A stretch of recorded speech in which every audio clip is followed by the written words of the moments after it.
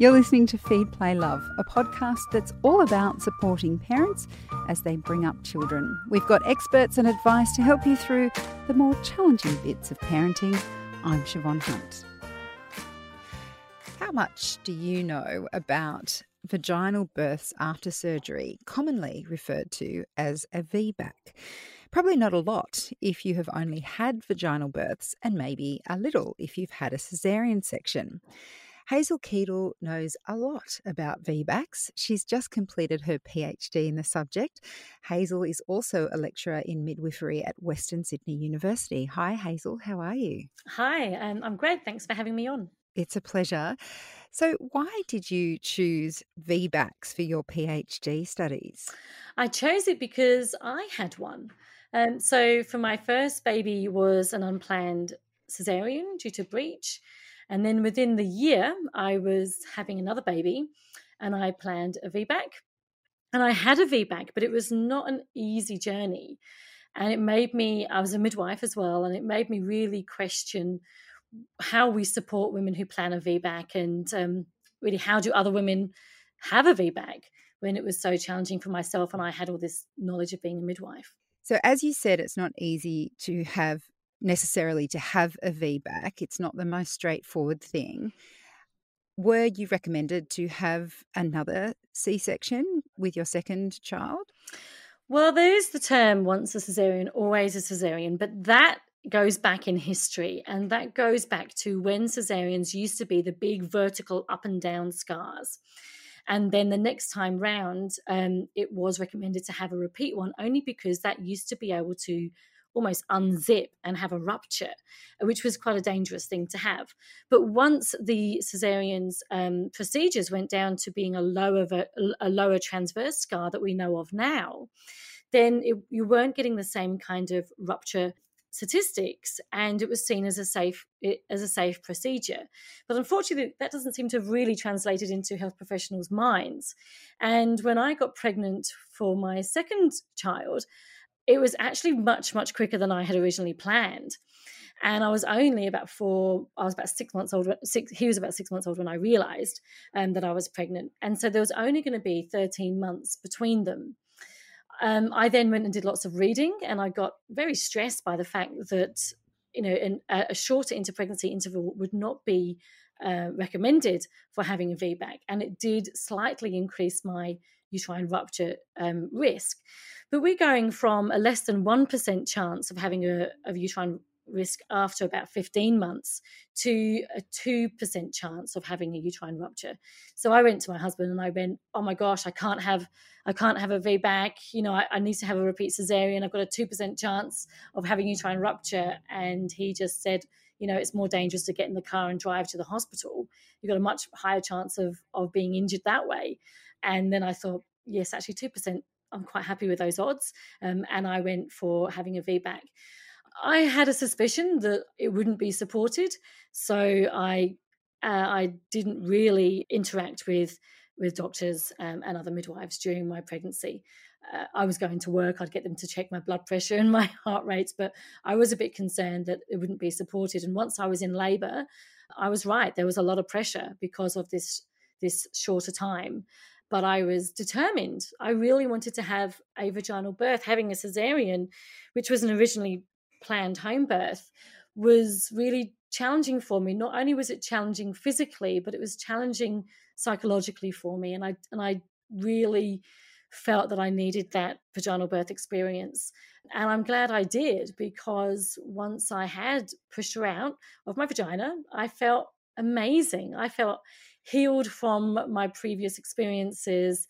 I felt powerful. I thought, if I can do this, I can do anything.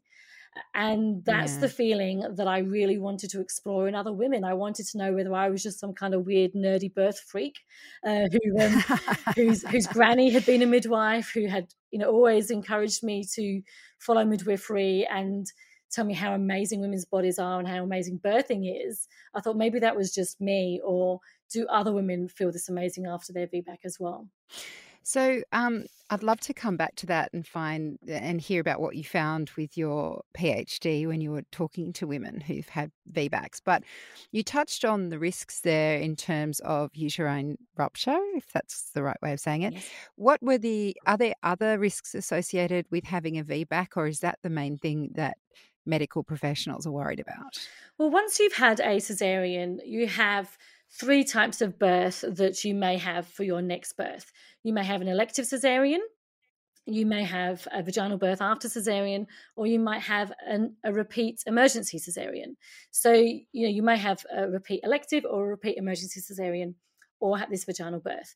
When we look at the maternal and neonatal outcomes for all those three different types of birth, the elective, the emergency cesareans, and then VBAC. VBAC does much, much better in both maternal and neonatal outcomes. There's less bleeding, there's less rates of infection, less rates of injury, and higher rates of breastfeeding and less stays in hospital. And that is, if we then look at elective versus emergency cesarean, then there are higher rates of bleeding, higher rates of infection, longer stays in hospital with the emergency cesarean. So, and then the elective cesarean. So that can be where the language can get a little bit confusing, because you might be told, well, if you plan a VBAC, you may have an emergency cesarean, and then all these extra things might happen. But the same can also happen with an elective cesarean, but less injury and less infection, mainly because it's timed and there's no rush. But the VBAC does better out of all of those three options, but not every single woman having or planning a VBAC will be able to have a VBAC. And about 70% of women, dependent on birth location and dependent on the healthcare provider, they're the biggest impacts on whether or not you'll have a VBAC or not. Some women will have to have a repeat emergency cesarean. So why, if that's the case that VBAC outcomes are better for mother and child, why did you find it so difficult to have that support when you decided to have a VBAC, and why is it so difficult for women to have VBACs? I know, right? It just doesn't seem to make sense. And if we look at our VBAC rates in Australia, we only have a 12 to 14% VBAC rate. The large majority of women will have a repeat cesarean. But why does that happen? So I guess we can kind of look internationally. Is this just what happens? But no, there are some countries out there that have over 50% VBAC rate. And then there are others that, sit in the 40s and the 30s. And then there's us that sit at, 12 to 14 and we match the US. So I think it's less to do with the woman's ability to be able to have a VBAC and much more to do on the beliefs and support available through healthcare providers and healthcare systems. I would have thought if that was me and I was in that situation, I think I'd be scared in terms of what I'd be capable of doing. And I have heard women say the OB or whoever it was recommended that I get another cesarean because I could have a uterine rupture. I'm not sure that any percentages were mentioned, but just the thought that it could happen, women decided, okay, this is the safest thing to do. Is that what you found in your studies, that women were afraid? Well, I really looked at women's reasons for planning a VBAC and their experiences of planning a VBAC. But we do know when we look at birth trauma research, and by birth trauma, I mean the psychosocial impact of a traumatic birth experience, not just the physical impact. We do see that women who've had a traumatic birth experience tend to go one of both ways if they've had a cesarean. They tend to either be really wanting the VBAC and fighting for that VBAC, or choosing the elective cesarean, which is the known procedure, and feel that there can be some control in that. That makes it a bit tricky to say, well, is that then the best choice to be made? Again, if we look internationally, there are some countries that actually address this, and they look at fear of birth and women who've had a traumatic birth experience, and give them support, psychological support, midwifery support, and continuity of care, to then see that VBAC is the norm, and that they try and give as much support for women who are then fearful of what could happen, to work towards getting the birth that they really want, and realizing that the VBAC should be the first choice rather than the second or third choice. So going back to what you mentioned when you were trying to find out whether you were a crazy birth nerd or if other women had a similar experience, what did you find with your studies about that experience? Well, the first study I did was for a master's honours degree at Western Sydney University, and I looked at women's experiences of having a home birth after cesarean. So these are women who planned a VBAC, but planned a VBAC at home and out of the hospital system. And that happens. Right. And actually, if we look at home birth data, there's a lot of women who are planning home births because of having a previous cesarean and seeing the system as the major impact on the reason for why they had a cesarean. So I interviewed about 13 women who had a HBAC or home birth after cesarean. And I found some really interesting information. I found that these women, they were really put into a corner. Like, they would go to the hospital first and say, I really want to have a VBAC, but I don't want X, Y, Z. And these are things that impacted their cesarean last time. Maybe they felt were the reasons why they ended up having a cesarean. But unfortunately, the healthcare providers and the healthcare system was not open to negotiation on anything that was outside of policy. So often these women would go, well, I still want to have a VBAC. How else can I do this? And they may find a private midwife, or they might find other women that have experienced a HBAC and then start looking down that path. Overwhelmingly, there was an amazing response. When I used to love asking this question, it was, how did you feel after your VBAC at home? And the women would just, they may have shared some quite traumatic stories from their first birth, but when I asked them this, they would straighten up and puff out their chests and take a big breath in and then just say, I felt amazing, or I felt like Superwoman, or I felt healed, or I felt I could do anything. And that's when I thought, yeah, that's how I felt. Like, okay, this isn't just me. This is you feeling really amazing as well after that birthing experience. And it didn't just stop there either. It didn't just stop with, okay, I had this amazing birth experience and now I'll keep quiet about it. This was often a springboard to telling other women about VBAC, to setting up support groups, or becoming a doula, or becoming a midwife, or just being the spokesperson within their group of friends to say, you don't always have to have that intervention, and you could do this another way, and you don't have to have that cesarean. So it had a really major impact on the women who did have a VBAC at home.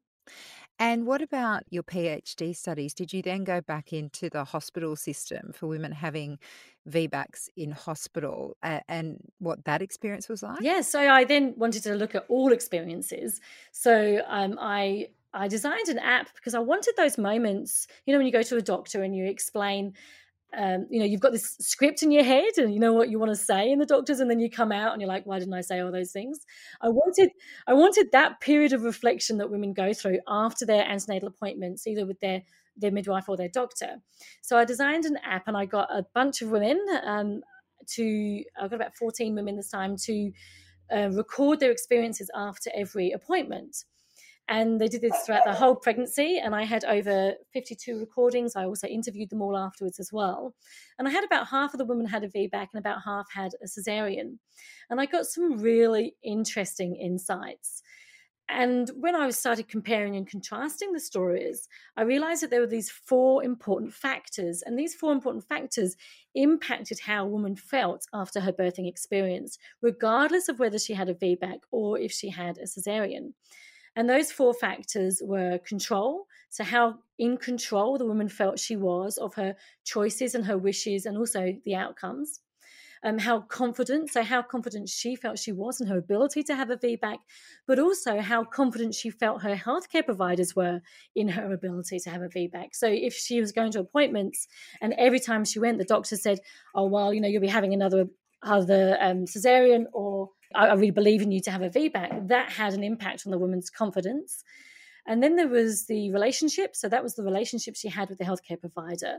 Was it continuous? Like, did she see the same person throughout? And even if she did, was that a quality relationship? Did that person still not know who she was, even though she was going there all the time? Or did she feel that relationship was based on respect and trust and equality? And then finally, it was active labour. So how active she was in her labour. Was she upright? Was she able to move around? Was she able to use the water? Was she able to do all the things that she learned about how to do, and all the things that she planned to do during her labour? And they were all scales. So if the woman scored higher, theoretically higher, there wasn't any numbers, but if the woman felt that she had higher confidence, higher control, a better relationship, and she was more active, then she felt better after her birthing experience. She felt more resolved, and she felt more empowered. But if she scored low on those, or maybe even just a few of those, then she was likely to feel more disappointed after her birthing experience. So if you're a mum-to-be considering a VBAC, from all that research that you've done, what would you recommend they do? Well, I went on and I did a national survey based on those 4 factors. And that's where we compared it to model of care. So we then looked at all those factors and compared them to whether they had continuity of care with a midwife, so like a midwifery group practice or a privately practicing midwife, whether they had continuity of care with a doctor, so like a private obstetrician or shared care, or whether they had the standard antenatal fragmented type care where you see a different person at every appointment and you don't know who's going to be there for your birth. And what we found there was that women that had continuity of care with a midwife, they were more likely to feel in control, to have more confidence, to have a better relationship, and to be more active in labour and more likely to have an upright labour and birth position. And those that had continuity of care with a doctor and those that had fragmented care had much lower levels in their confidence, control, relationship and active labour. So I think if I was advising women, I would be saying, choose your team. You want to have a team that are around you that believe in you and that know how to help you have the best vaginal birth that you can have and the best preparation for that and to be more likely to have that. And I think when we're looking at women who are planning a VBAC, they want to have a normal vaginal birth. They want to be able to be upright and active and do all the things they weren't able to do before. And midwives are the best professionals for that. Midwives are trained in normal labour and birth. They're trained in how to support women.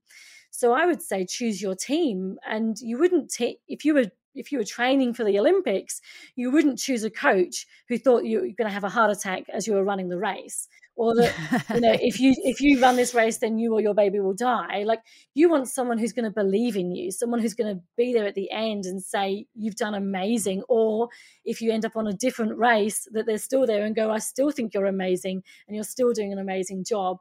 So I think women need to really think about who is going to be on their team, who is going to be the best person to really support me to have the birth that I want. And that might also be looking at who the support people are. Who are the people in the room that are going to be supporting you? Is it looking at having a doula? Or is it looking at having someone who really believes in your ability rather than people that are going to be negative during your journey? Hazel, thank you so much for your time today. It's been a pleasure. Thank you very much for having me. That's Hazel Keedle. She's a lecturer in midwifery at Western Sydney University. Feed, Play, Love is a babyology podcast produced and presented by me, Siobhan Hunt. I'd love to hear from you, so if you'd like to get in touch, email me at feedplaylove@theparentbrand.com.au. See you next time.